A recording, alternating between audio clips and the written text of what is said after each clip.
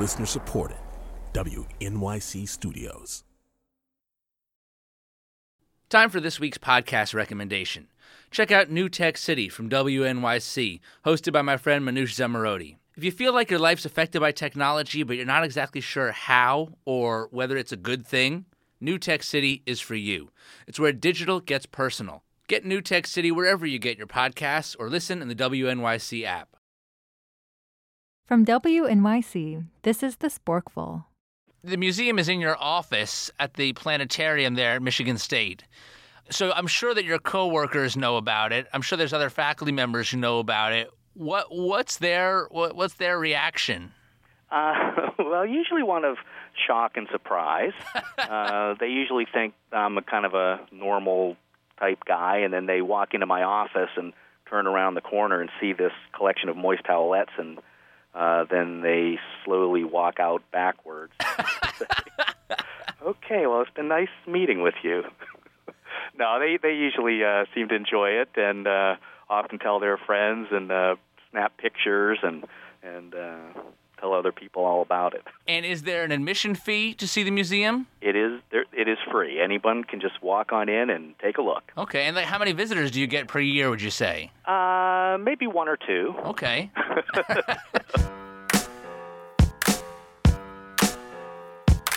Yes, eaters, there actually is a moist towelette museum. That's John French, the curator, and coming up, much more with him. What makes a great moist towelette? What's the best technique for using them? And what's the strangest one in John's museum? I gotta say, I did not know you could use moist towelettes for some of the purposes that John has them for. And later in the show, we'll continue this discussion on hand sanitation. My friend Mark Garrison and I will have an epic debate about proper napkin technique. We'll cover such pressing napkin concerns as which is better, cloth or paper? Are some napkin colors better for the eating experience? And what's the best way to take a drink when your hands are covered in sauce? So go wash up. The show's starting.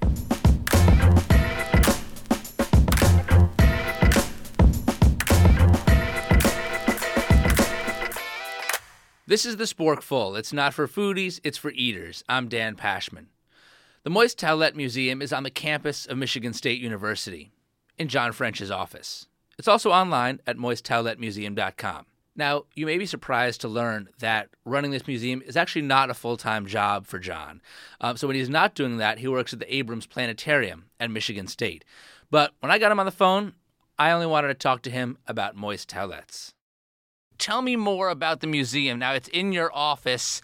What does the museum look like? Well, the museum, the part of the museum that is on display is on several shelves. We've got maybe 1, 2, 3, 4, 5, 6, about 8 shelves, bookshelf-type shelves with moist towelettes all laid out on them, sitting on some nice little black cloth so that they stand out and are easily visible. There's no glass. You can, if you come to the museum, you can actually pick up the moist towelettes and look at them and read the front and the back.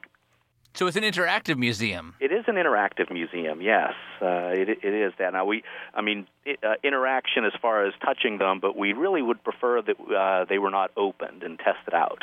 Do you ask people to wash their hands with moist towelettes before they handle, like, do you have low grade moist towelettes for hand washing before people can touch the ones on display? No, I do not, but maybe I will have to institute that policy in the future. I like that. Now, how do you decide which ones merit featuring? Well, often it's just kind of the newest acquisitions get displayed, but the ones that are kind of on permanent display are just some of my favorites, some of the more unique ones. We've got a wing of the museum here, a shelf really, that is features some of the ones from different restaurants. We have another section for the casino towelettes, another section for a lot of the airline towelettes. Now let's talk about what distinguishes one towelette from another. Is it the packaging, the labeling, the wording, just the variety? What are the criteria that you use to judge the value and importance of a moist towelette? Yeah, well, the packaging really, I think, is the thing that really draws me more towards them. There's so many different designs and different kinds of packaging that you have for these moist towelettes. But also the the different things you can do with the towelettes. I mean, most people just think of a moist towelette as just something to clean your hands after you're done eating, but I've got them for all kinds of different purposes. Like I have one here I'm looking at that's called a Radica Wash that says to wipe away radioactive contamination. Does that work? Well, I've never tried it. I don't know. But it does say, when using Radica Wash towelette for body decontamination, keep away from eyes, mucous membrane, sensitive skin, cuts, and abrasion. Well, those are the things you most want to wipe off the radioactive stuff from. Yeah. I have another one here that is musical instrument polish wipe. I've got this Polydent wipe that is a pretty amazing one. It's for cleaning your dentures. And it says that you can use it with your dentures in or out. Where did that radioactive one come from? Well, most of these have been donated to me over the years, and some of them I know and remember who donated them, and some I do not. And this one is one that I do not know who donated that one to me. Some anonymous donor out there in the world just found my website and sent it to me. Right, the moist towelette philanthropists of the world. Right.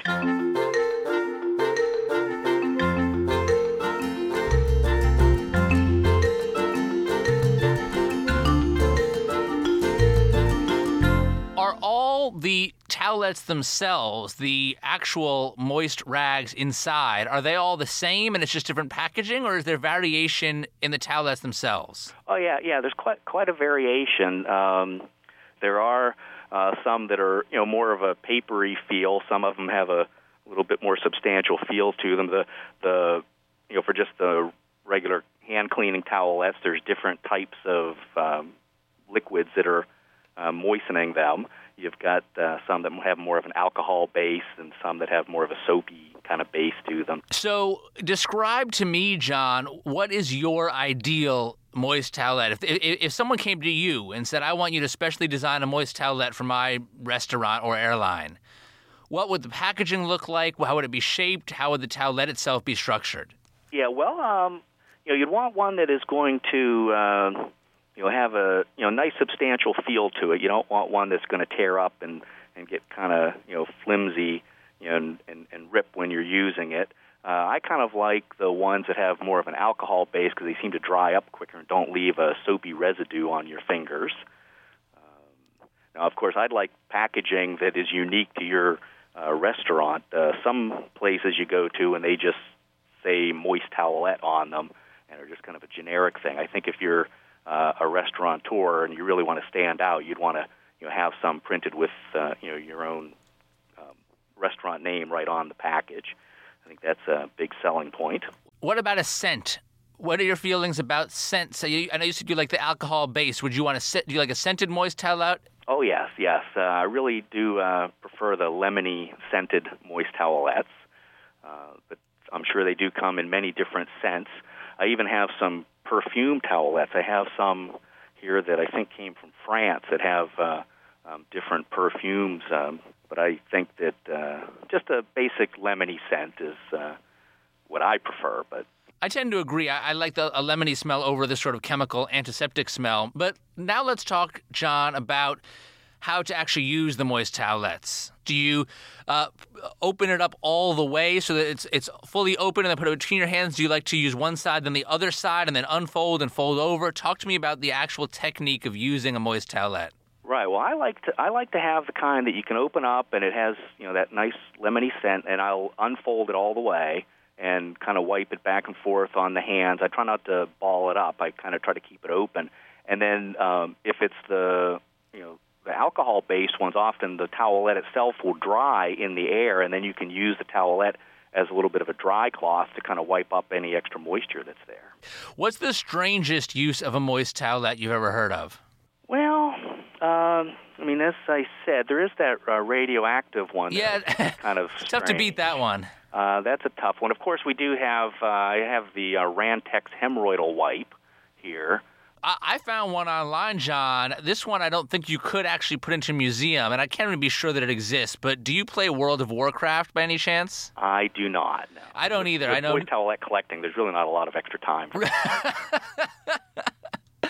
Well, I don't play Warcraft either, but I was Googling around about moist towelettes, and I found this website, wowhead.com. Wow, W-O-W. I know enough to know that's short for World of Warcraft. Okay. And it actually says here, Moist Towelette is a level 30 consumable. It is a quest reward from Feast at the Blue Recluse. It removes one negative spell effect from user. Cleans with the power of lemon. Ah.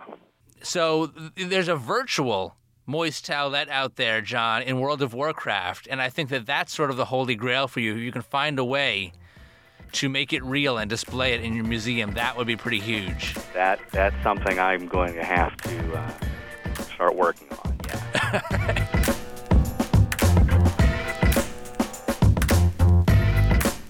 That's John French, founder and curator of the Moist Towelette Museum. Check it out at moisttowlettemuseum.com. Coming up, my friend Mark Garrison has a lot of strong opinions about the best ways to eat. Of course, so do I. We'll go toe-to-toe over some of the biggest issues in the world of hand sanitation. Which is better, paper or cloth napkins? Should restaurants be banned from using scented hand soaps in the bathroom? And is tucking a napkin into your collar childish? More importantly, is it effective? Stay with us.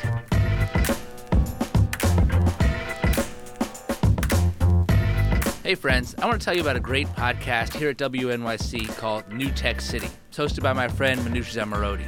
And recently Manoush did a fantastic series called Bored and Brilliant, all about how being bored is crucial to creativity.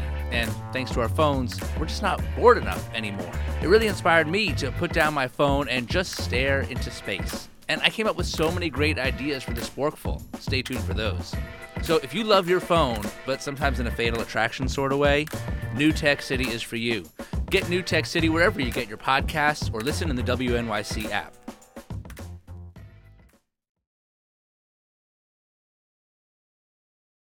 Welcome back to the Sporkful from WNYC. I'm Dan Pashman. Quick update for those of you who are going to be at South by Southwest. As I mentioned a couple weeks ago, we're doing live Sporkful tapings there. We're still confirming all of the guests. We're going to have an amazing all-star panel of guests. I can't tell you who all of them are going to be, mostly because I myself don't know for sure, but I'm sure they're going to be great. And I'm sure that two of them are going to be Adam Rappaport, editor-in-chief of Bon Appetit magazine, and my Aunt Merrill. Yes, my Aunt Merrill is going to drive in from Houston to talk all about pie, because it's all happening March 14th, 3/14, Pie Day. So we're going to have free pie at our live shows. Those will be taking place Saturday, March 14th, two shows, 12:30 to 1:30 and 3 to 4, both at the Driscoll Hotel in the Jim Hogg Room. Not the Boss Hogg Room, which is what I keep calling it, the Jim Hogg Room. So hope to see you there. Now, back to the show. My friend Mark Garrison, he's got a lot of strong opinions about food and eating. And if you listen to this show, you know that, I do too. So when Mark and I get together, we don't always see eye to eye. That was certainly the case when we discussed napkins and hand sanitation. I began by tackling really a classic debate. Which is better, cloth napkins or paper? Obviously cloth napkins are considered nicer and fancier, but I actually think when it comes to just keeping your hands clean, paper napkins are better. They are much more absorbent. With cloth napkins, you often feel like they aren't absorbing things. They almost have this waxy texture on the outside of them a lot of times. Very light, but almost as if they've been Scotch guarded and you just can't, they won't get the stuff off your hands. They feel like I'm just mashing it around my hands. And I'm talking about a good paper napkin, not one that's going to shred and fall apart in your hands. But the paper napkin is more absorbent. And also when I'm using a cloth napkin, I always just feel like I'm wiping my hands on someone's clothes. Like I feel like I'm somehow being rude, whereas the paper napkin feels like garbage and I feel like I can use it and be okay. Well, okay, couple things that are a problem with that. Again, you're saying paper napkins, so these quote like good paper napkins, but there aren't that many of them out there. A lot of times when you're wiping some, and we're talking about serious like messy food. Like I'm not talking about just like dabbing a little something like that, but for serious messy food, the paper napkin just kind of rips apart. You end up having these like napkin shreds that are sticking to your finger. They don't last. The environmental problems with that are already pretty obvious. Now, I will say, I think you've had some bad cloth napkin experiences. Now, when I was working in the restaurant business, sometimes napkins would come with too much starch. And a lot of times restaurants will ask for that because they want to do some kind of fancy napkin fold, and to make like the nice folds hold up, they have to be really starchy. Those are bad cloth napkins, but a good cloth napkin can stand up to and defeat any kind of paper napkin in terms of like actually, because when you're eating chicken wings or something else like that, it's not just like something wet or greasy is getting in your fingers. It's kind of like pieces of meat and sauce are kind of being almost like embedded, and you have to actually like almost wipe them, but also scrape them a little bit like that. It's a complicated process. But I don't think that either napkin alone, cloth or paper, is really going to scrape out wing residue from the inner folds of your fingertips. Yeah, well, we can talk about other items we can use. I don't for think that. either one wins there.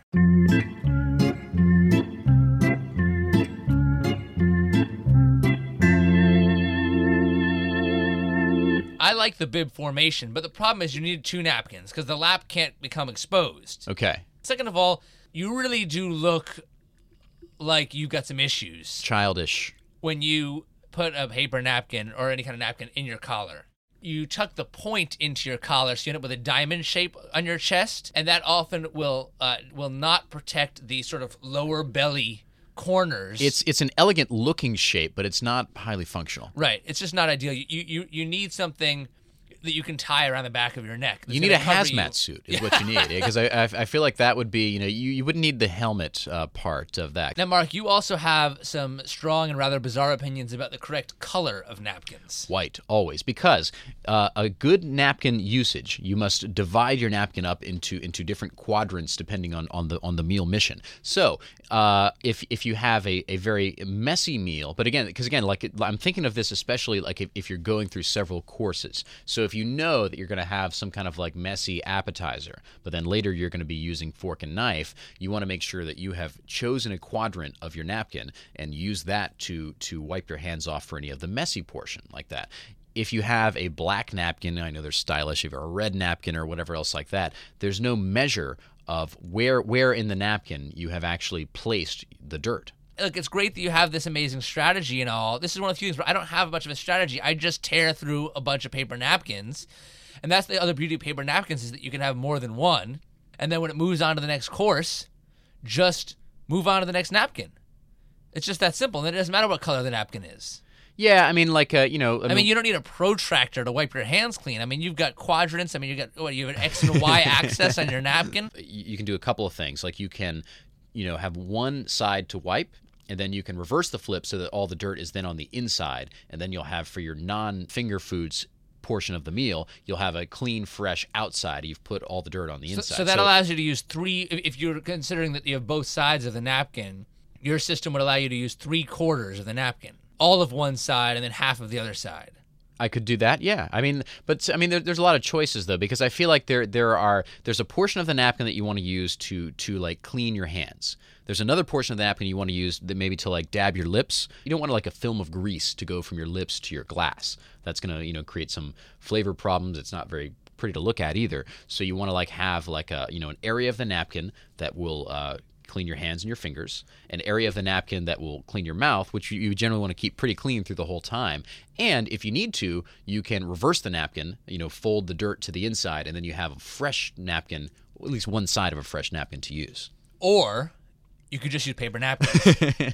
But I mean, I have those different areas. I will generally use the far corners for my mouth. Then I use the center of the napkin for my hands. Now the problem with the far corners is that you have the seams, and if you have the seam, like depending on how the napkin is sewn, but a lot of times they have there's like a wide, thicker seam at the point where it's folded over. Right. I like the seam. It's nice. The seam gives you extra texture to take other things off of your mouth. No, I think the seam is a problem because you're going to miss spots there, because you want like a nice uniform flat surface. No, not if you start off with the napkin pressed against your mouth and then you move across your mouth, and so that the seam is kind of bringing up the rear, and it just picks up anything that the napkin proper missed. I don't think the seam is optimized for that.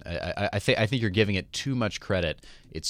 It doesn't have that level of utility. It must touch flatly. No, that's incorrect. Your science is misleading you. If you want something that is absorbent, you want high surface area. If you want something that is sticky. But I'm talking about. But the seam, though, it's gonna, because it's got that little fold in the fold. So there's going to be points where the napkin is being dragged across, and it's not touching, there's... But because of the bumpiness of the seam has a high surface area, so in actuality, much more of the napkin is touching your lip when you're using the seam. No, but not if that actual surface area is not being able to be fully applied because it's too thick and because there's a groove there. If you press hard enough against your mouth, it'll all be applied. Yeah, but I don't have to work doing this.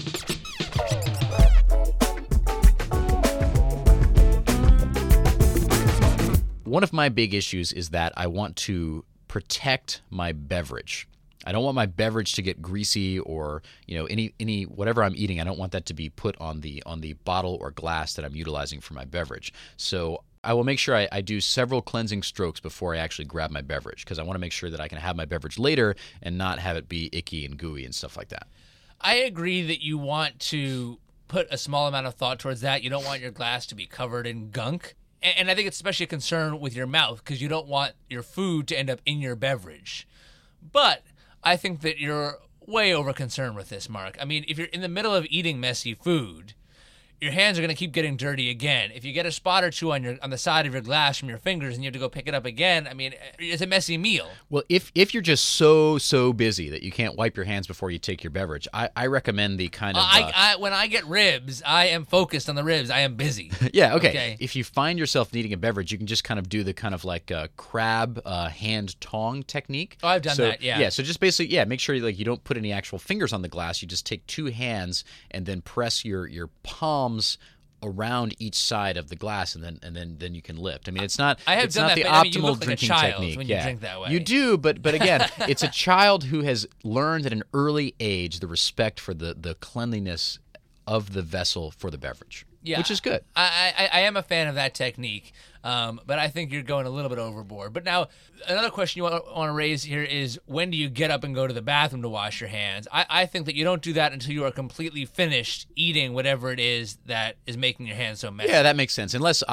you're having something that's going to come after that. Now, when you do that, though, one of the real pitfalls that a lot of restaurants don't think about it. They spend all this money and bragging about how they source their ingredients and who their chef is and all this wonderful things that they're giving to you like that. But then you go to their bathroom and it's got some kind of nasty scented soap. Scented soap should never be in a restaurant. Because again, if you've made such great food and you want me to actually appreciate it, taste it, smell it, why are you making me smell like lavender? Yeah, or whatever. All these honeydew something. I mean, like 7 or 8 adjectives go into these soaps, and again, and then your hands are going to smell like that for a good while. And increasingly, all these trendy gourmet soaps are actually half of them are made out of foods. Yes, yeah. Actually, what they should do is they should have food and soap pairings. That's something we could get behind. Maybe. You get barbecue sauce soap and then serve pulled pork, and you don't need to actually put any sauce on the pork. You just smell your hands. Just in your hands, yeah, as you go like that. Yeah, so and that would introduce some kind of new position, a kind of a hygiene sommelier, someone who would recommend a soapelier. Oh, this has notes of lavender, but which will well complement what you're having in this dish. That's my friend Mark Garrison. He's a reporter for Marketplace. And, the idea of restaurants having a soapelier to pair hand soaps with food, in my book, Eat More Better, I actually take that idea even further. We have a drawing of what the soapelier might look like. He's, as you'd expect, he's a very proper gentleman. He wears a tuxedo, and he wheels a cart of soaps around the restaurant so the diners can choose the soap that pairs with their food. And in the book, I also actually recommend several pairings, such as honey soap with ricotta cheese, melon soap with prosciutto, lavender soap with ratatouille, and lemon verbena soap with Diet Cola. That's the classiest one, I think. Next week on the show, we're going to poke a little fun at the hit podcast Serial. Not with an episode about cereal. That'd be too easy. I'll investigate the true story of a series of office fridge food thefts that took place at a call center in Elkhart, Indiana, 14 years ago. It's going to be good. Remember to come see the Sporkful live at South by Southwest on March 14th, and follow me on Twitter at @TheSporkful. This show is a production of WNYC and The Sporkful. It's produced by Ann Sani. Our web writers are Talia Ralph and Alight Trong. Special thanks to Chris Bannon. And by chance, we have a few fond farewells this week. Talia and Alight, our web writers, are heading on to greener pastures. Thank you so much to both of you for all your great work. Folks can check it out at sporkful.com. And also a big thank you to Chris Bannon, who's moving on from WNYC. Chris is the guy who really brought me here to WNYC. He's been a great mentor and a great booster and advocate for the Sporkful, and I really appreciate everything he's done. So, Chris, best of luck in your new position. Until next time, I'm Dan Pashman, reminding you to eat more, eat better, and eat more better.